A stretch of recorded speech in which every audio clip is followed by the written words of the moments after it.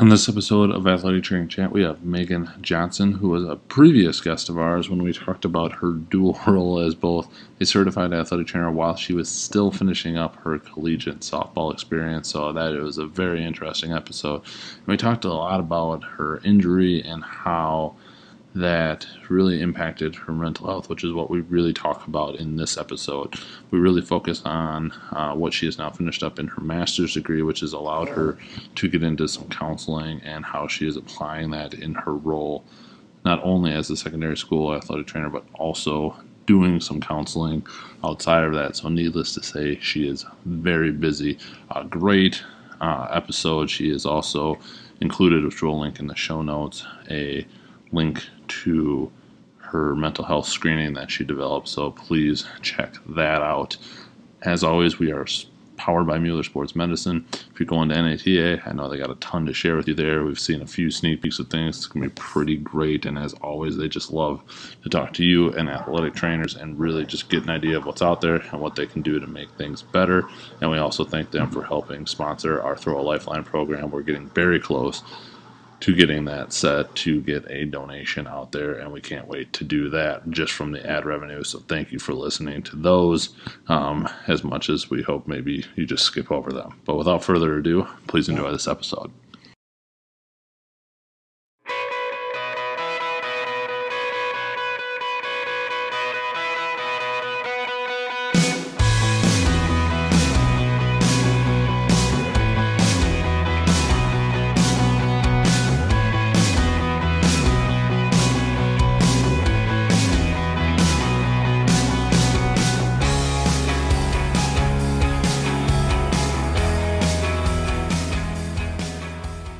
Welcome to this episode of Athletic Training Chat. We are on with Meg Johnson, who we are doing a follow-up with. We talked, as we were just saying a couple of years ago, it was actually episode 80. This is back when she was still finishing up her collegiate athletic career, but also able to practice, and it was just kind of a unique story there. So that's how we initially connected, but then a lot has happened in that time. And we were just talking again off air with graduation coming up this weekend. So we'll get into all of that. But really, we're going to focus on mental health and athletics, some mental health screening things, some projects that she's been working on. And we will kind of get into all that in a minute. But I want to turn it over to you to just fill in kind of what's happened in this last couple of years. And then we'll jump into it. Yeah, of course. So yeah, it's been a little bit since last time I was on. And I think last time I was on, I wasn't quite settled into a job yet. So I was doing some per diem work, but Sure. nothing, too crazy. But I mean, you were playing softball full time, so, yeah, hours. that is definitely very true. And funny enough, last year was my last year. So last year was my 6th year of eligibility, final year, senior season. And I actually landed the job that I'm currently at in fall of last year. So I went through the entire year playing softball full time, working nearly full time, and just trying to balance those two things. And on top of that, I was going to grad school for clinical counseling. So on top of playing softball, having a full time job, and then I had an internship for clinical counseling. So I was seeing tons of clients on top of that, trying to meet all my internship hours. So definitely very busy. Life does feel a little bit lighter now that softball's not in the mix, but I still coach in my free time too. So it's still there, but it definitely was a busy last couple of years. Lots on my plate, really hard to manage at times, but definitely a really unique experience just to kind of catapult off of our last conversation. I don't think I've met anybody else that had like a full-time job in a school that was also a college athlete. And my workplace was very understanding and really easy to work with about it. So lots of subs, lots of like rotating per diem athletic trainers trying to keep the athletic training room in check and also focus on enjoying my victory lap. So it's kind of what I've been up to the last couple of years, and just finished up my internship. So I stayed with the same place. I stayed at a little private practice that does sport and clinical counseling. Just finished up with them as an intern last week or so. And now I'm signing my contract to work with them full time as a clinician. So really excited to kind of do both things again here. But yeah. So you'll be working with them full time plus working at the secondary school? Yes. So it is really nice Okay, because that was going to be my next. Yeah. yeah, Yeah.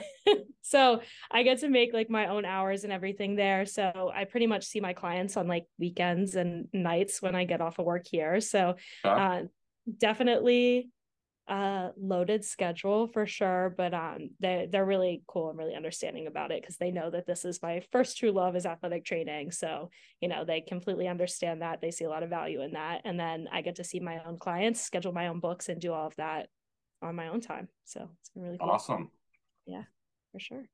Well, that kind of all leads into the first question I had for you is, going back to being an athlete, you know, Mhm.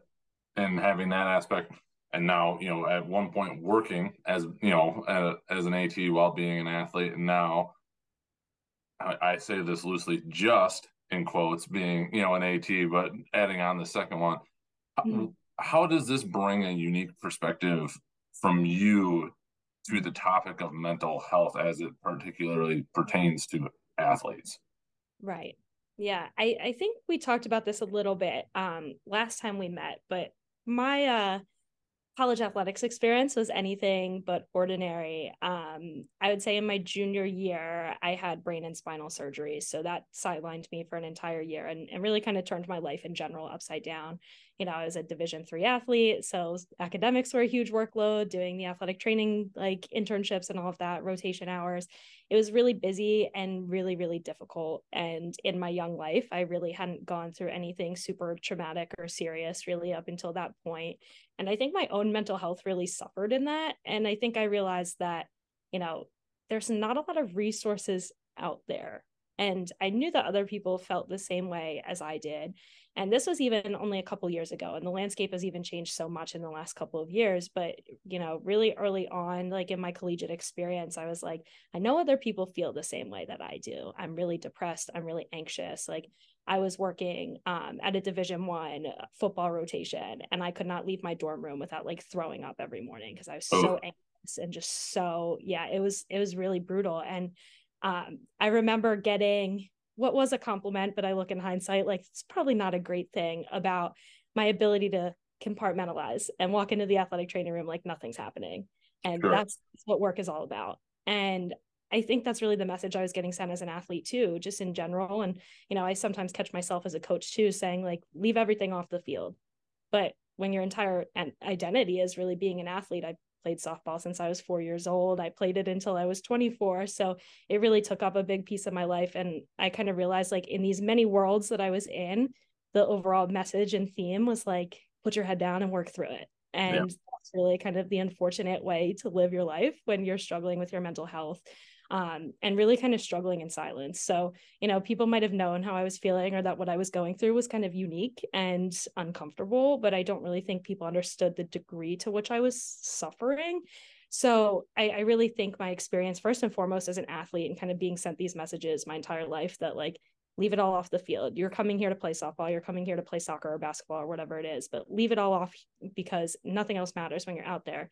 And I found that it was really, really hard to do that and really just I think it prolonged my experience and let it kind of be easier for me to fly under the radar and just kind of, like I said, suffer on my own. So I think really coming into the athletic training space, I realized like my own person that I fell back on was my athletic trainer. She really was like, and my physical therapist were the people that I went to for everything. And I was like, oh my God, life sucks today. Like, I don't know who else to talk to about it. Like crying to them before therapy was even ever an option for me and going to them for the support. And I realized that we're in such a crucial position to identify athletes who are having these issues. And really, in a lot of cases, we're one of their really only trusted adults or figures in their life that they feel like they can just say whatever and not hold back. So I definitely realized like we could leverage that experience, both being an athlete as an athletic trainer and now as a clinical counselor. Like this piece is really important in bridging that gap.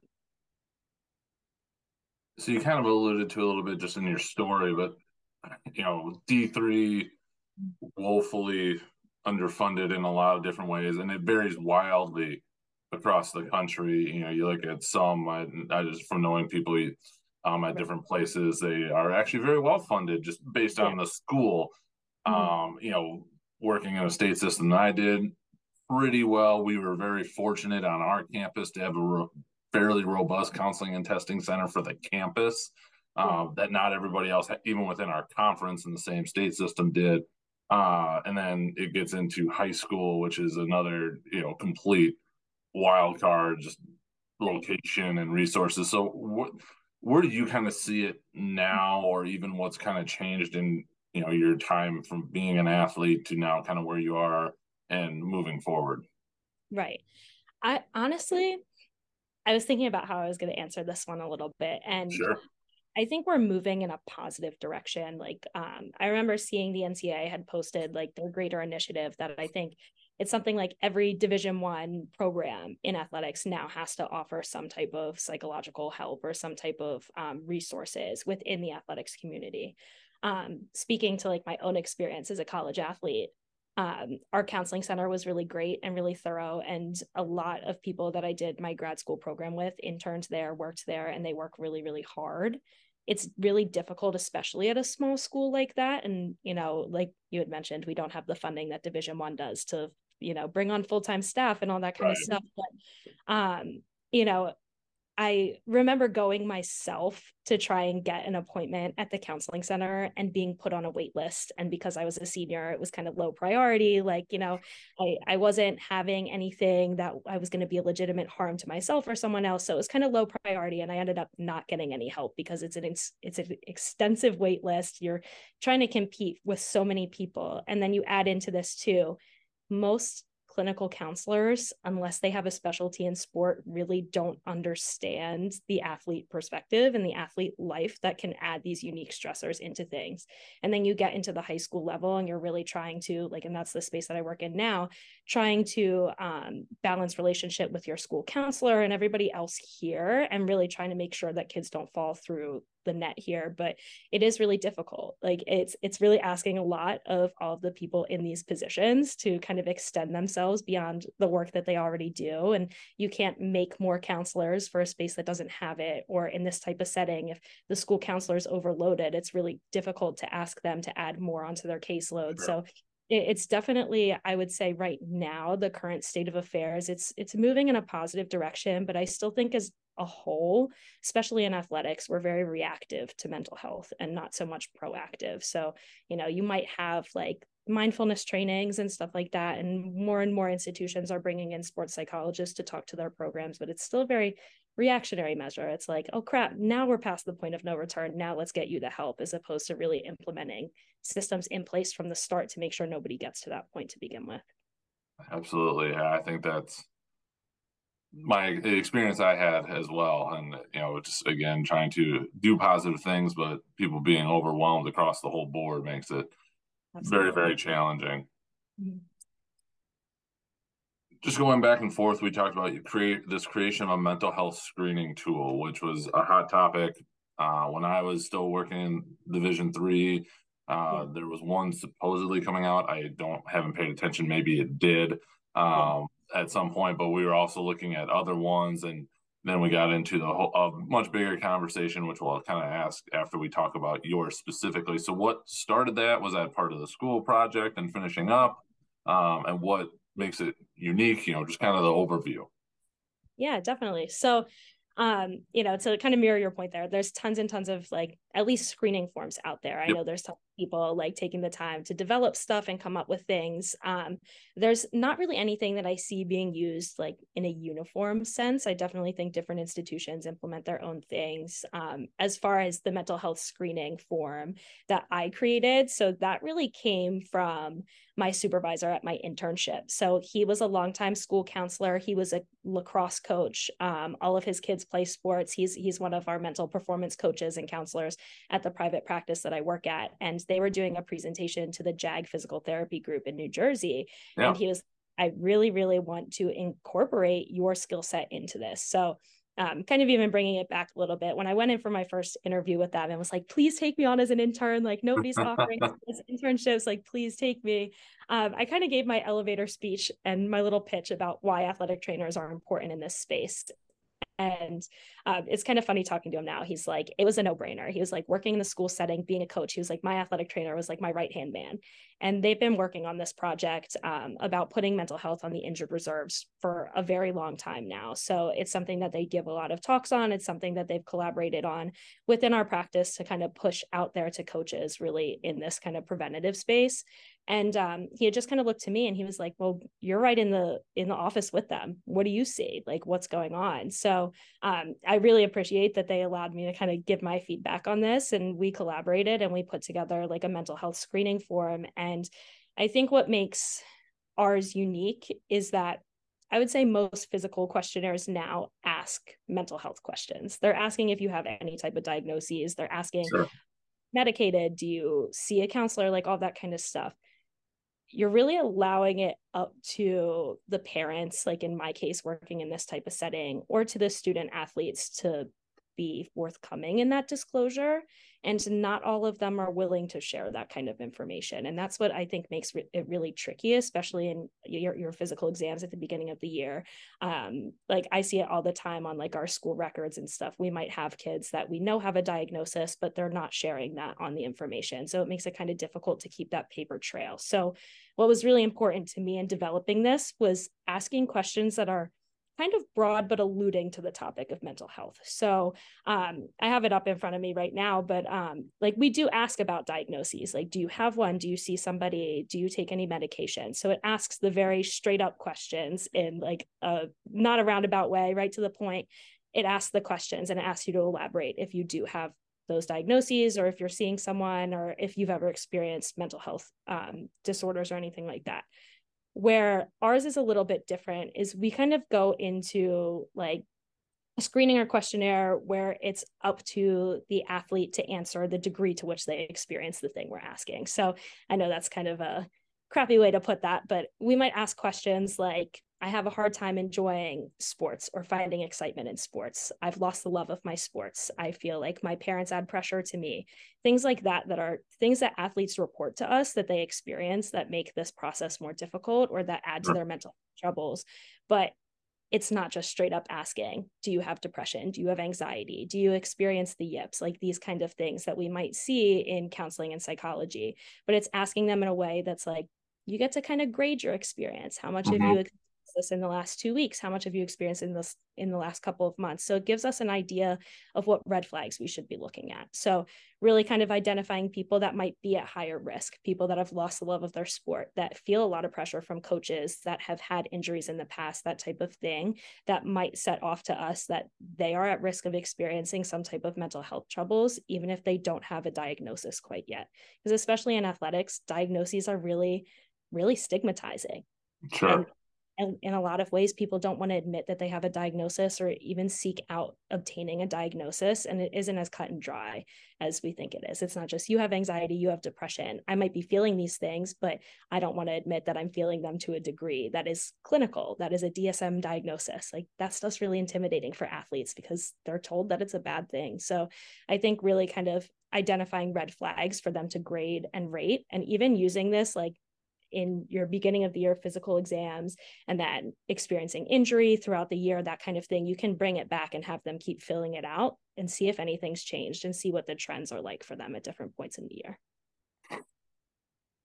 So that kind of goes into the next question, and this is one that we bumped up to a lot, and it was with multiple things, but it was always this kind of philosophical question of, when you're implementing this screening tool, which is great because you get some ideas, you know where people are at.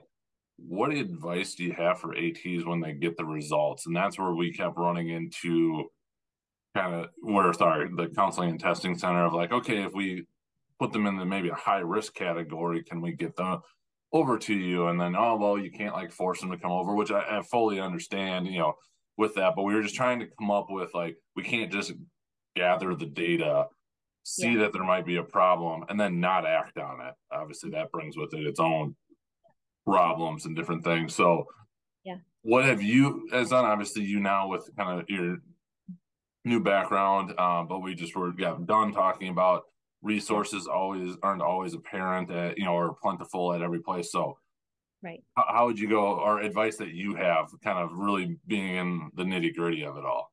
Right. Yeah.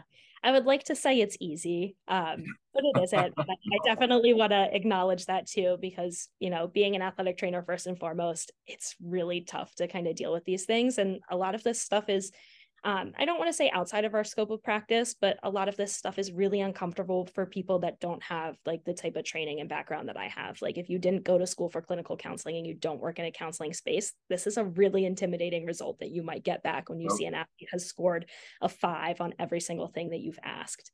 So, one, I want to first and foremost encourage all athletic trainers, and it's something I talk a lot about with my supervisors and with my colleagues in the clinical counseling space, is that you are more equipped than you realize to handle the things that come to you. We already know that athletic training is very relational. We have great relationships with our athletes. We're very close to them in proximity. We know what's going on in their lives. That alone is the first step in a counseling relationship, is having that therapeutic relationship. And you already have it. You have an alliance. So don't freak out when this stuff comes to you. But then it's the action steps. What comes next? What do I do about this? So I think in my own experience, it's been really helpful for me to kind of lean on the other people that might make up this care team. So for me, that's going to look like my school nurse. That's going to look like my school counselor, our administrators. All of these people that might sit in on wellness meetings are definitely the people that I work most closely with when it comes to mental health concerns or even some of these red flags. So for me, it was really important when I came to this job to develop a relationship with our school counselor. I was like, you're the one here that fills this role. And these are the things that I'm seeing. And our schedules kind of misaligned. So I deal with a lot of the after school, you're here during school. Like now, how do we kind of bridge these gaps? And our school nurse was really imperative in that relationship. So the three of us work very closely when it comes to like identifying kids that might be at risk, especially in athletics. And I'll just speak to that because that's the space that I'm in. But I know like on the administrative side of the building, they keep track of kids that are high risk and they meet about them and what are you seeing? And I think it's really important, especially in our position when you get these results, to just have a candid conversation with the athlete in front of you. Like, hey, I noticed that these are the results that I'm seeing. Like, is everything okay? Do you want to talk? And just that alone might get somebody to open up. And like you said, it's not easy to force somebody to do something that they don't want to do. So you can't force somebody to get therapy, or you can't force somebody to seek out counseling if they're not ready for it. But just that identification and letting them know, like, hey, I noticed this might be a problem for you and I see it. Whenever you're ready to talk, come to me. It's also going to be really important that we kind of identify the big scary topic that nobody wants to address, but making sure that they're not going to be a harm to themselves or to somebody else. So really in the counseling space, they definitely push to just ask, straight up, just ask, like, do you have suicidal thoughts? Do you have like these considerations? Do you have a plan? That kind of stuff. It's really creating a safety net for them and really identifying things that might be going on. You can't really be afraid to ask those questions, as uncomfortable as it might be. But if you are seeing those things and that's what the results are showing on a screening or something like that, to ask gives you, one, the comfort that you actually know the answer. And most people will be pretty forthcoming about it when you ask them, especially if you're a trusted person in their life. But I think from there too, not going to the extreme of it, but also having in your back pocket resources in the area. So you might not have a sports psychologist or a counselor right in your building, but knowing what's in the area, doing some outreach to them. And I know it's adding another thing to the athletic trainer's plate, but putting your name out there so that people are familiar with you. I know that's really important for me with the clients that I see, especially the ones that have injuries that are long-term and all that kind of stuff. Like, hey, do you want to include your athletic trainer on your HIPAA release? Do you want me to talk to them about what's going on or what they can do to help you in this space? So really getting familiar with those resources outside of your school. But I think first and foremost, it kind of comes with finding your resources inside of school. Your school counselor, your school nurse, they're going to be your two best friends in this situation so that you can bounce ideas off of them and you can really rely on them if you're seeing something. Yeah, we did an episode with Dr. Mark Cole, who gave a talk at our Wisconsin Athletic Trainers Association 2 years ago. It was embracing the awkward, and it was exactly around that. Like we had to repeat several times during the talk, asking the question, are you going to hurt yourself? That type of thing. So that was very interesting. One kind of, detailed, kind of nuanced question: being in a secondary school, yeah, does the parent, with working with minors in almost all cases, does that bring in a whole new level of like, yes, talking to the student athlete, but then taking it to that next level because they are a minor, or walking that fine line because Yeah. maybe they don't want mom and dad to know about stuff. So anything that you've come across there? Yes, definitely. So obviously in this setting, it's really going to come down to scope of practice. So me being an athletic trainer here, there are different rules that I have to abide by.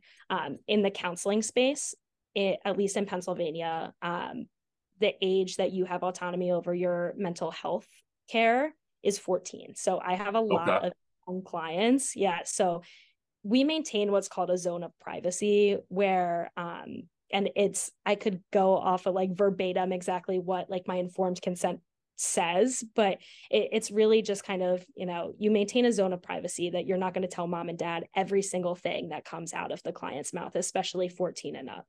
And even minors under the age of 14, their parents do have a right to know like what's going on. And typically I will give parents an update, but they do maintain the right to privacy in that space. So that's speaking from a counselor's perspective. And it gets very tricky when you work as an athletic trainer in a school setting, is that, that's a little bit different. And typically I would say, it is completely fair to give parents a heads up of what might be happening. You don't have to disclose every single thing that Susie came in and told you in the athletic training room. But if they are a harm to themselves or to somebody else, that's absolutely fair to let the parents know or go through your chain of command with what the school is doing.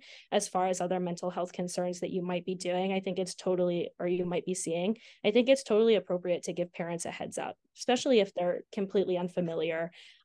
Some kids will say, I don't want them to know anything, but I definitely think it's fair to say, hey, there's some things that I'm personally seeing that I think might be of concern and that you might want to be aware of. So it's a really tricky conversation. Sometimes people don't respond well to that. It depends on how mental health is viewed in their family as well.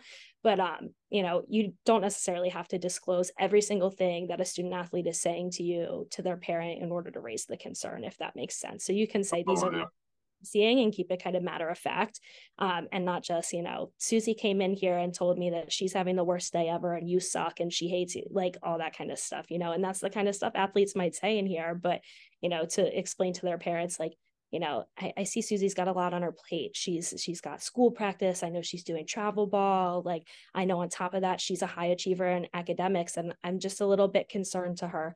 In that case too, I'd reach out to the school counselor and loop them into that conversation and see how they want to proceed with the parents. And I would say in this type of setting, that's absolutely what I do. I'll lean on our school counselor and say, how do you want to proceed from here? So she'll definitely take the directive on that. But in the counseling space at 14, that zone of privacy is definitely intact. And they really have the right to turn around to me and say, I don't want my parents involved in this at all. I don't care if they're paying the bill, like, don't tell them anything. And they absolutely have to do that.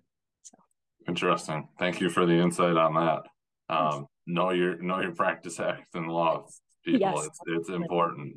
Yes. If someone wanted to get started with something like this, whether implementing what you have created, which if you'd be so kind to share it, we'd happily link it up for people to find. Yeah. Or anything else that they come across, what best practices or things would you recommend in getting that started, right. to try and maybe avoid a few of the hurdles or hiccups along the way? Yeah, absolutely. I would say first and foremost, consult the NATA and their statements on all this kind of stuff. That's really what I did when I was incorporating these things. I looked at the NATA and I also looked at the American Counseling Association to see what their recommendations were. So NATA does have some really great resources that they will kind of help you develop, like a mental health EAP, all of that kind of stuff if you don't already have it. So I would definitely start there first, especially for ATs, because that's going to be your comfort zone. That's going to speak your language. It's not going to feel super intimidating. Like, that's all you. I would say if you're trying to dive into kind of some deeper research, or maybe even kind of starting something from scratch, it was really important for me to kind of consult the counselors that I work with and say, from your perspective, what's appropriate for me to put on here? Like, what do you think? And that was kind of able to help me balance, like, what's appropriate in my practice as an athletic trainer versus where's my counseling brain going? And you kind of have to hold back a little bit because you're like, I want to jump all the way on this, but I know in this setting I can't. So then it comes down to consulting, and I'm going to keep saying this, our school nurse, our school counselor. Yeah. He's people. So it really is a team effort.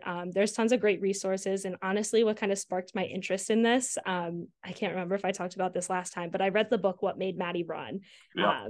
Back in my first year of grad school. And I was familiar with the story, but I remember being just kind of struck by like a paragraph where they talked about athletic trainers and the sports medicine staff implementing these preventative measures or these proactive measures to mental health. And I was like, I think that's a really great thing. I then read, is actually written by a girl that I coach. Her mom's a sports psychologist, Psyche of the Injured Athlete. And she had talked about like a questionnaire that she had kind of come up with and what that might look like. And from a counselor's perspective, what is an AT's role in this? Or what is a PT's role in this? And what do you serve here? So I definitely think it's one, understanding, like you said, kind of our practice acts and our scope of practice. What are we actually able to do in this setting? And then from there, consulting the professionals that they're the experts at this too. So talking to your counselors is going to be a really, really big thing, or reaching out to counselors in the community, and especially sports specific counselors, sports psychologists, mental performance consultants. People that work in that type of field will definitely be able to help steer you in the right direction of what should I be looking for from an athlete's perspective.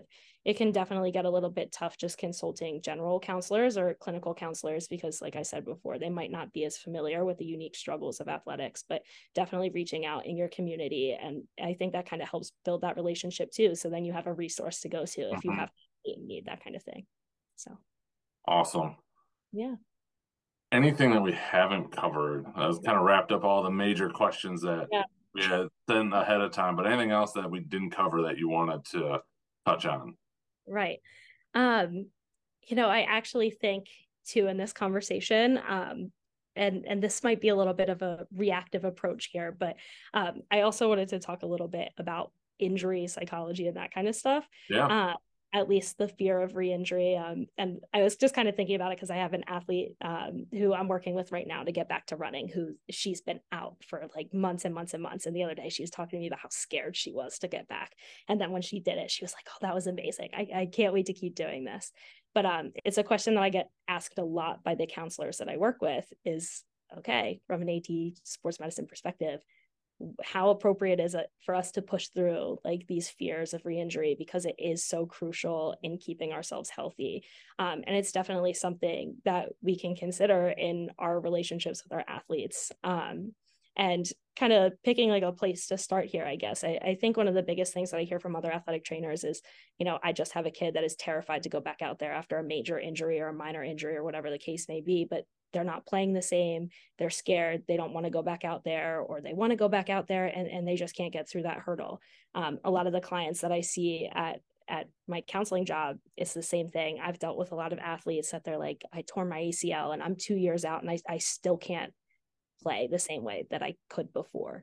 And I think as athletic trainers, it's probably the biggest thing we'll see when it comes to like a mental health perspective and kind of a performance anxiety perspective. And I think it's just really important for us to consider, and lean into our relationship with our athletes. So kind of the way that I deal with this now that I have some counseling background, because it's definitely something that scared me before, is I kind of lean on some like behavioral skills and techniques here, and a lot of like relaxation and mindfulness techniques. So coming back from an injury is very similar to performance anxiety in general. It can definitely be a little bit elevated because it's so emotional for our athletes returning from injury, but it's very similar to performance anxiety coming back. And I see lots and lots of talk about the pain scale, and I know it's a little bit controversial, but I've really found a way to kind of use the pain scale that isn't super rigid. And I think I have like the bees and the bears and stuff like back here, like that pain on my wall. But that's not how I actually use it. I keep pain scale very subjective, and I think it gives me a lot of feedback about the athletes in front of me. So, I kind of keep it to like, from your perspective, what does this feel like? 0 is no pain at all for you, and 10 is the worst pain you have ever felt in your life. Yep. Like, I don't give them specific examples of what a 6 actually feels like, because that's going to be different for everybody. And I'm very careful not to invalidate like my athlete's experience, but I really kind of use that to my advantage, especially coming back from injury, because most athletes can and will push through a lot of things. And on a normal basis, they're kind of pushing themselves to their wits' end anyway. They're going to, at least at the high school setting, they've got 2 hours of high school practice and they go to 3 hours of club, and on the weekends they're doing these massive, all of the things that are probably not great for our bodies, but Another topic for another day. yes, exactly. But they're pushing to these great lengths on normal basis.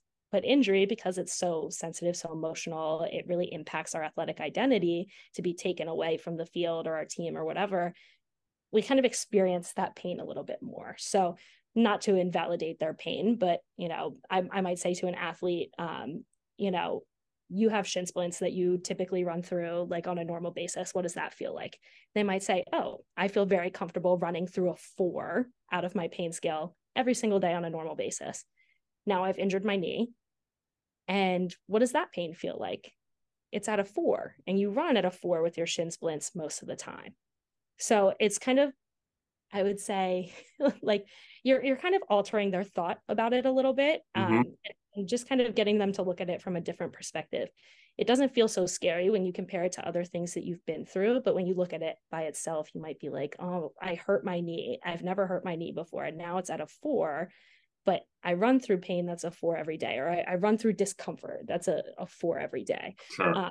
And I just kind of use that as like a scale to kind of get them thinking about it maybe a little bit differently. And of course, also, if you're experiencing like these things, sharp pain, or, you really like don't want to push through this, like I will never make a kid do anything like that they don't want to do. And I always kind of explain like that, our emotions and our like emotional arousal level causes us to feel pain at higher levels. So if I do have someone that comes in and they're like, I'm really at a 6 today, we might do some relaxation training. We might do diaphragmatic breathing or progressive muscle relaxation or things like that I do in the counseling clinic.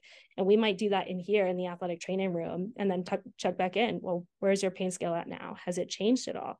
And a lot of times you'll notice the pain will go down once they've kind of calmed down a little bit. And then we just kind of use those skills because it really is a performance anxiety thing for a lot of people. It's that fear of getting re-injured, and our body does not interpret differently, like performance anxiety or being in a game or coming back from injury, different than like we might experience getting chased by a bear or something like that. So it's really one of the hallmarks of like mental performance consulting and sports psychology is really these behavioral techniques of how do we get in check with like our arousal levels? How do we increase our relaxation or increase like our autonomic nervous system and that kind of stuff to bring us back down? Like, so it's definitely something that I've used a lot. And I definitely encourage other athletic trainers to get kind of familiar with some of that stuff or consult like a counselor, or, there's tons and tons of YouTube videos about like progressive muscle relaxation, meditation, all that kind of stuff.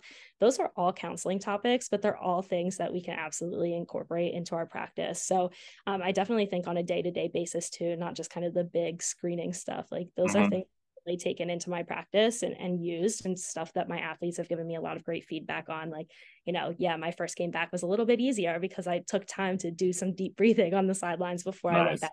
Or, I do progressive muscle relaxation all the time now. And now I'm doing it before like I give a speech in class or something like that. So it's definitely transferable skills for athletes and things us as athletic trainers it's totally appropriate for us to do. So I definitely wanted to throw that in there as well. Awesome. No, that's great. And thanks for all the examples with that. So with that, ready to jump into the semi-modified AT chat questions? Yes, absolutely. For sure. Where do you see athletic training and mental health going in the next 5 to 10 years? I would say in the next 5 to 10 years, I definitely see athletic trainers taking more of a role and more advantage of our social emotional skill set or our psychosocial skill set.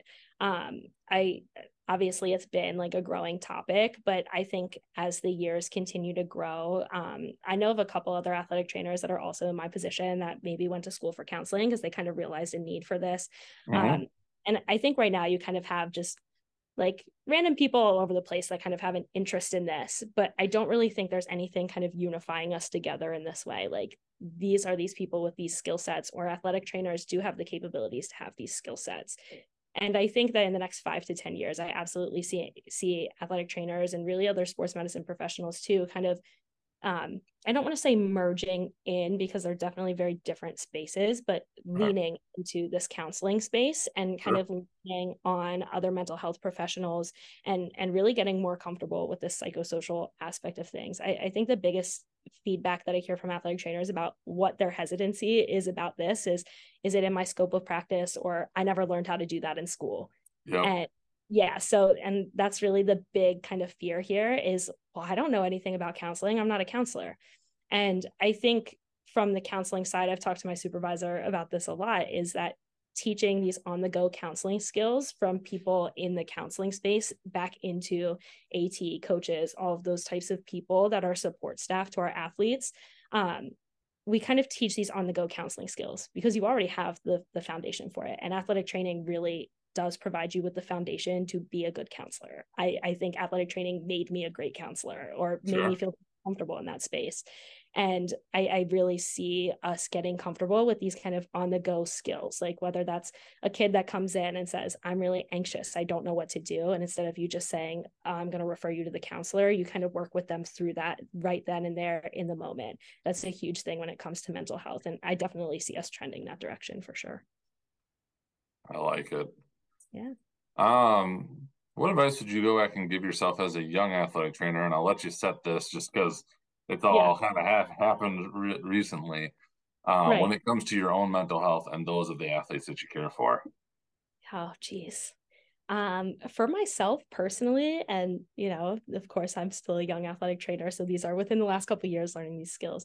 I would say as an athletic trainer, it's learning how to compartmentalize a little bit. And I know I said that wasn't the greatest thing earlier in but I think learning to leave work at work and then learning to come home and just be Meghan Johnson was like the biggest advice that I could give myself, even looking back a year. I used to get really frustrated and really upset by things that would happen at work, whether it was frustrating parents or coaches or like a weird situation that happened with a referee. And I used to get so upset about it. And I used to come home and I would call my mom and be like, I'm so upset. This is a horrible day at work. Or I would talk to my boyfriend and be like, I don't know what's happening. Like, and then I realized I'd be talking about it for hours and hours and hours. And then I wouldn't be able to sleep. And then I was just bringing all the stress home with me. The second that I stopped checking my work emails at home, I think my life changed for the better. Absolutely. Yeah. So it's a lot easier than done. We want to be accessible to everybody at all times. It's kind of the hallmark and what we pride ourselves in. Like it's really what a lot of people kind of define as their care for other people is going above and beyond themselves. But I think the best advice that I could keep giving myself is you can't fill from an empty cup. So being very realistic about when I'm not 100% today, I might be able to meet you at my 50% today. Or, I know that when I go home, I need to throw away the 25% that I was at work and then come home and just be a sister and a daughter and a dog mom and a girlfriend and all those things. And just allowing myself to the space to not feel bad about that and not feel bad when I don't answer a phone call from a coach at 9 a.m. when I'm not even in my car on my way into work yet, or not answering the phone call at 9:30 from an athlete who is like, just wants to tell me about how their PT session went that day or something like that. And really learning those kind of really boundaries with myself. Definitely the best thing for me personally as an athletic trainer. And then I really feel like with my mental health and my self-care, that allowed me to be better for the athletes that I'm caring for, because I'm not getting as frustrated with them and I'm not getting as frustrated with the coaches or anything like that, because I'm allowing myself the space to go home and just let that day go.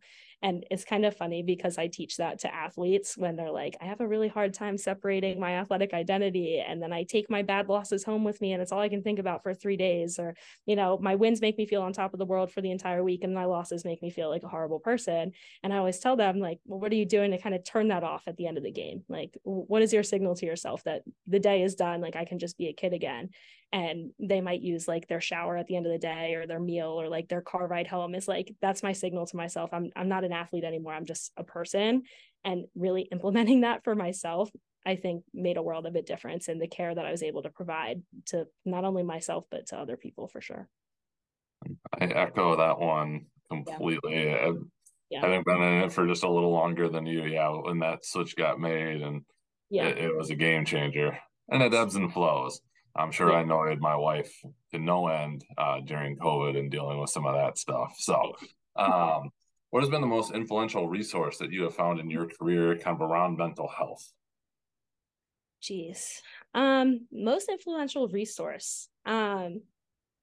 This might be a kind of unconventional way to answer this question, but Or I I kind of want to answer that with like connecting with other people that have been through the same things that I've been sure, through, or connecting with other people that have the same passions that I do.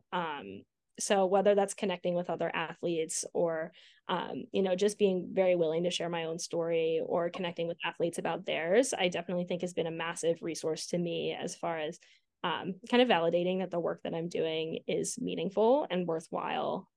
So I definitely think that's been a massive resource to me. And then on top of that, just being very comfortable. And I think I might have said this last time we talked about just like using my Twitter and like my social media and stuff to kind of connect with other people. hmm But I think I don't really know if that answer has changed in the last couple of years. I definitely still do that. The last couple of years of grad school have been a little bit more difficult to keep up my Twitter presence and all that kind of stuff that I had before. But yeah, um, I've definitely been using and taking advantage of kind of like these networking opportunities, whether it's social media or, just saying yes to an email that comes into my inbox to talk about mental health and talk about athletics. And I think for a long time, and I still kind of grapple with this as well, is I have really bad imposter syndrome. Like, I don't deserve to be here. Who am I the authority to be speaking on this stuff? Like, there's other people out there that are way smarter than me. And being able to like just kind of get over that hurdle and say yes and connect with other people, whether it's like I said on social media or anything like that, has been a great asset to me. And then it's allowed me the opportunity to kind of connect with people like sports psychologists or people that were former athletes that do mental health work and things like that. There's tons of great like nonprofit organizations and stuff that I've been able to connect with over the years, just about sharing stories and getting comfortable with that. Like things like the hidden opponent, and there's one that just came out, the Hope for Athletes, that kind of stuff, Sideline USA, like really yep. kind of looking into their stuff, doing research on like what they're about, like following along with their stories has been so instrumental for me just kind of sticking this out and keeping with it for sure. You may have already kind of answered this one and the next one, but we'll go to them anyway. As an AT in your role, how do you take care of yourself? Oh, geez. Yeah, boundaries are a big one. Boundaries are definitely a big one, but I think finding some type of routine and consistency, especially not being an athlete anymore. This was a really hard transition for me this year, was like learning how to function as an adult person that is not playing a college sport. So, Sure. you know, as of less than a year ago, I had somebody telling me where to be, how to look, and what to do at all times of the day, which is a great thing for some people and was a great thing for me for as long as it was. But then transitioning into adult life a little bit, learning to develop my own routines and get really comfortable not having like kind of the set schedule all of the time, or like I know I have to be at practice and I'm going to be at practice an hour early, like that kind of thing. I definitely kind of leaned into just getting really comfortable with like a 2 mile walk in the morning with the dog being like my workout for the day and like stuff like that, and learning to do things like yoga and meditation. And I don't sit still very easily, especially doing the type of work that we do, but learning to get very comfortable with that stuff, especially as a former athlete where my life was always go go go, there was always something, like you're operating under pressure all of the time, and now it's like I don't have that anymore. So how do I get comfortable with that? And I'd say I do a lot of walking, I do a lot of journaling, meditation, yoga, all of that kind of stuff, is how I physically and like legitimately take care of myself. And then, of course, still kind of leaning into the athlete thing and planning out my weeks and doing all that kind of stuff. hmm And, but it's definitely been a switch, athlete into just adult person, learning how to get comfortable with some things that are not as high intensity for sure. Fair enough. Yeah. Again, kind of maybe already answered this, but if you could change or eliminate one thing, a common practice or a mindset around mental health in the field of athletic training, what would it be? Yeah. I would definitely say kind of leaning into what I already said is kind of getting like comfortable with that awkwardness of what this actually looks like. Yep. I would say for ATs for sure, stop having your response be like, I'm not trained in that, because counseling is very relational, just like athletic training. It really is the biggest foundation to counseling, regardless of what therapeutic techniques you use or what theories you fall into. Like, I don't care if you're a CBT therapist or if you are a psychoanalytic person or anything like that. At the foundation of all of it is your relationship with your client, or your relationship with your athlete in our case. So you have the first skill already. And, you can look back at all the research. And I think I had this statistic in every single class that I was in grad school, is that most counseling relationships and most positive outcomes of counseling are defined by that relationship. It doesn't matter what therapeutic technique you use. Everybody uses a different one. Everybody uses different techniques. But as long as you have that relationship, you're more likely to have a better outcome anyway. So I definitely think in AT, getting comfortable with that and not really having the response of like, oh, like I can't do that because I didn't go to school for it. Like, of course you don't want to do anything out of your scope. Like, we can mention that a million times, but you know how to have a relationship. You know how to talk to people. Like, don't freak out when somebody comes to you and says, I'm depressed. And you're like, oh my God, what do I do next? Take a second, acknowledge that it's a little bit uncomfortable. And it's totally okay to say to an athlete, you know what, I don't know what to say right now, but I want to be able to help you. And I'm glad that you trusted me enough to say something. And that makes a world of a difference in people. I also think, and this isn't necessarily athletic training, but really athletes in general, or athletics in general, the mindset that I think I want to eliminate the most is really kind of old school coaches forfeiting their responsibility in this topic as well. So I definitely see a lot of people still kind of reducing athlete mental health as being soft or not having accountability or anything like that. And it's definitely an old school mindset. A lot of the work that we'll kind of do, and why I really like the private practice that I work at, is that they do a lot of coaching coaches on what their role is in this. And I think as ATs, because we have a relationship, like a dual relationship with the athlete and the coach, this is something that we can absolutely serve in as well, as we get comfortable with these skills, is really encouraging coaches to take an active step in mental health, whether that's incorporating mental health trainings into their regular practice routines, or whether that's just acknowledging that mental health exists and it's not just people being soft, or just acknowledging that things are different than when you played, and these are the things that athletes are experiencing. I think for a lot of people, it would do them a great benefit to even just look up the statistics of what athletes are experiencing. And I just did my graduation cabinet, had all these statistics on it, and we're seeing like these striking numbers that are showing us athletes are really heavily experiencing mental health concerns, whether that's substance use, whether that's depression, anxiety, suicidal thoughts, eating disorders. And I saw a statistic it really kind of stopped me in my tracks a little bit. And it was that 65% of athletes, and that's just what's reported, experience some type of psychological abuse at the hands of their coaches, and some factor of that. So I really think as athletic trainers, us encouraging coaches, and in the counseling space, us encouraging coaches to really take an active role in this as well. Don't just be a bystander in your student athletes' mental health and in their health and well-being in general. I will get tons and tons of emails about so-and-so's ankle sprain, but if you notice something is mentally off, or you notice they're not acting like themselves, or something's just not clicking, that has to be as open in the conversation as well. So I definitely think everybody taking a more proactive stance, or even just acknowledging that it's happening, and well, what do we do about it next? Like, I think that would be a great thing. Sure. And final question then, Yeah. What does being an athletic trainer and addressing mental health mean to you? Yeah. I think this one tends to be a little bit personal for me. And I would say, in short, it kind of looks like being the person that I needed when I was an athlete. Sure. And I had said, I really relied on my athletic trainer. She's my saving grace. I'm still very close with her now. I would trust her with my life. And she was really there for me through like the pits of it all. And I really value that relationship. And that's really all I kind of sought out to be when I started getting into mental health, was that, how do I be that person?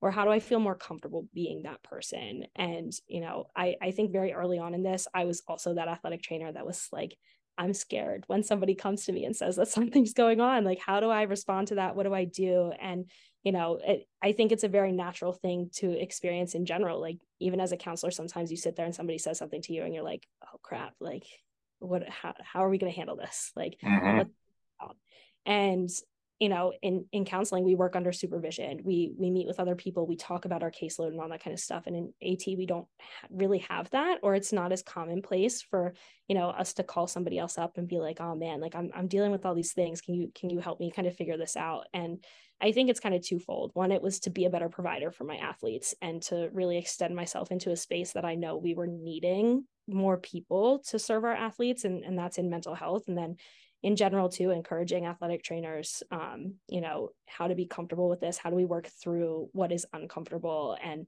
how do we take care of ourselves and be the best clinicians that we can be? So I definitely think that's why this topic's important for me, because I definitely didn't feel comfortable with it when I first started doing it. And I've definitely grown more comfortable, but I know tons and tons of other athletic trainers out there feel the same way. They're like hearing this right now and they're like, yeah, I could never do that. Like, I don't even know where to start. But really, I think working towards that and helping other people feel comfortable with mental health in general and the uncomfortable topic is really what's important. So I appreciate you sharing that.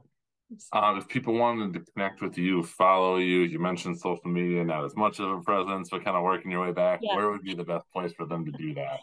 Yeah, I would definitely say my Twitter, Green Meghan Ham, is still the best place to reach me. I was hoping that was still the handle.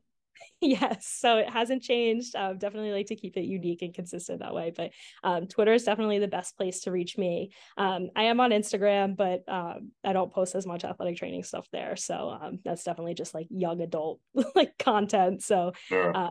but Twitter for sure is the best place to hear my thoughts and feelings and opinions just out in the void. So Awesome. yeah. Well, thanks for doing the follow-up. I'm glad we got to do this. Congratulations again on finishing up school. And by the time this comes out, she'll have already graduated, but on the upcoming graduation. And we'll look forward to connecting again in the future. Yeah, thank you so much. Thanks for giving me the platform to talk about it. I appreciate it. Absolutely. Anytime. Thank you for listening to this episode of Athletic Training Chat with Meghan Johnson, really focusing on making mental health matter. She's doing some great work out there. We're happy to do this episode and get to hear more about what that is. It's such a huge topic, and Meghan is right on the front lines doing what she can to contribute it and really make it something that is going to be powerful. So check out again that link in the show notes for that screening tool. Thank you again to Mueller Sports Medicine for their support, both of us and athletic trainers. Again, just by listening, you're helping us out a ton, trying to get this Throw a Lifeline program out to ATs that need some basic equipment to help care for their patients. If you're going to NATA, we hope to see you all there in a couple weeks. And with that, we'd love to hear from you. If you want to be on the show, let us know, and we will catch you next episode.